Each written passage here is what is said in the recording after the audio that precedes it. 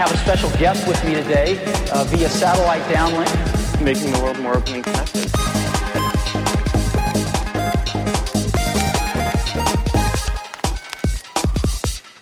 Welcome to the Today in Tech History podcast, where you learn about a few tech-related events that occurred today, September 18th, from history.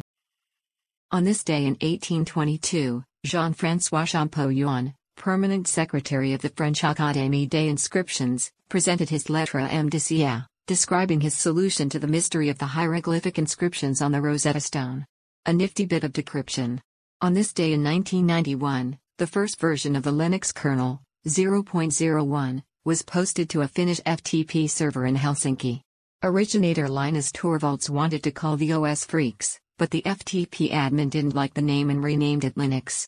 On this day in 2007, AOL announced plans to refocus the company on advertising and relocate its corporate headquarters from Dulles, Virginia to New York City. That's a look at tech history for September 18th. If you'd like some more, go take a look at the year in tech history, illustrated by Scott Johnson. You can find it at tommerrittbooks.com. Help support the show by reviewing us on iTunes or your favorite podcatcher.